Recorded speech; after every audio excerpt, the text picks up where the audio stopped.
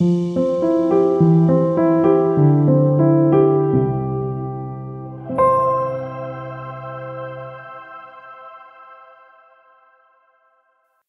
Lehmbruck, Bust of the Ascending Youth and Bust of the Woman in Deep Meditation, 1913 to 1914.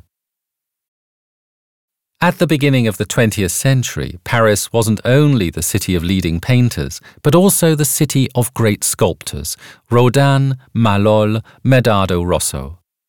Wilhelm Lehmbruck came to Paris from the Rhineland in 1910. Here, up until the outbreak of the First World War, he created his most significant works, including the large figures Emporsteigender Jüngling and Großer Sinnender. They're part versions, showing only the head and upper body.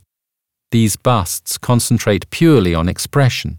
The extreme elongation of neck and head in these becomes more apparent. The busts intensify the temperament of the figure.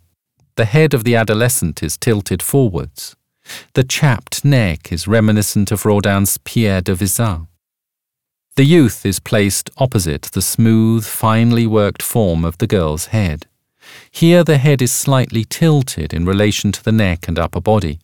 The upper body is as if constructed in an architectural nature. Shoulders and breasts are dome-like forms. The two figures are not bronzes, they're cast in reconstituted stone. The red-brown or grey-green colouring of the material characterises their appearance. The adolescent and the girl are interactive, but they're neither a pair, nor do they stand in contrast to one another. They display two characteristic attitudes. He appears to be aspiring and determined, while she is self-absorbed. Lehmbruck shows the two figures as individuals. They're independent and yet attract one another. Their cerebral dimension, however, is mutual introversion.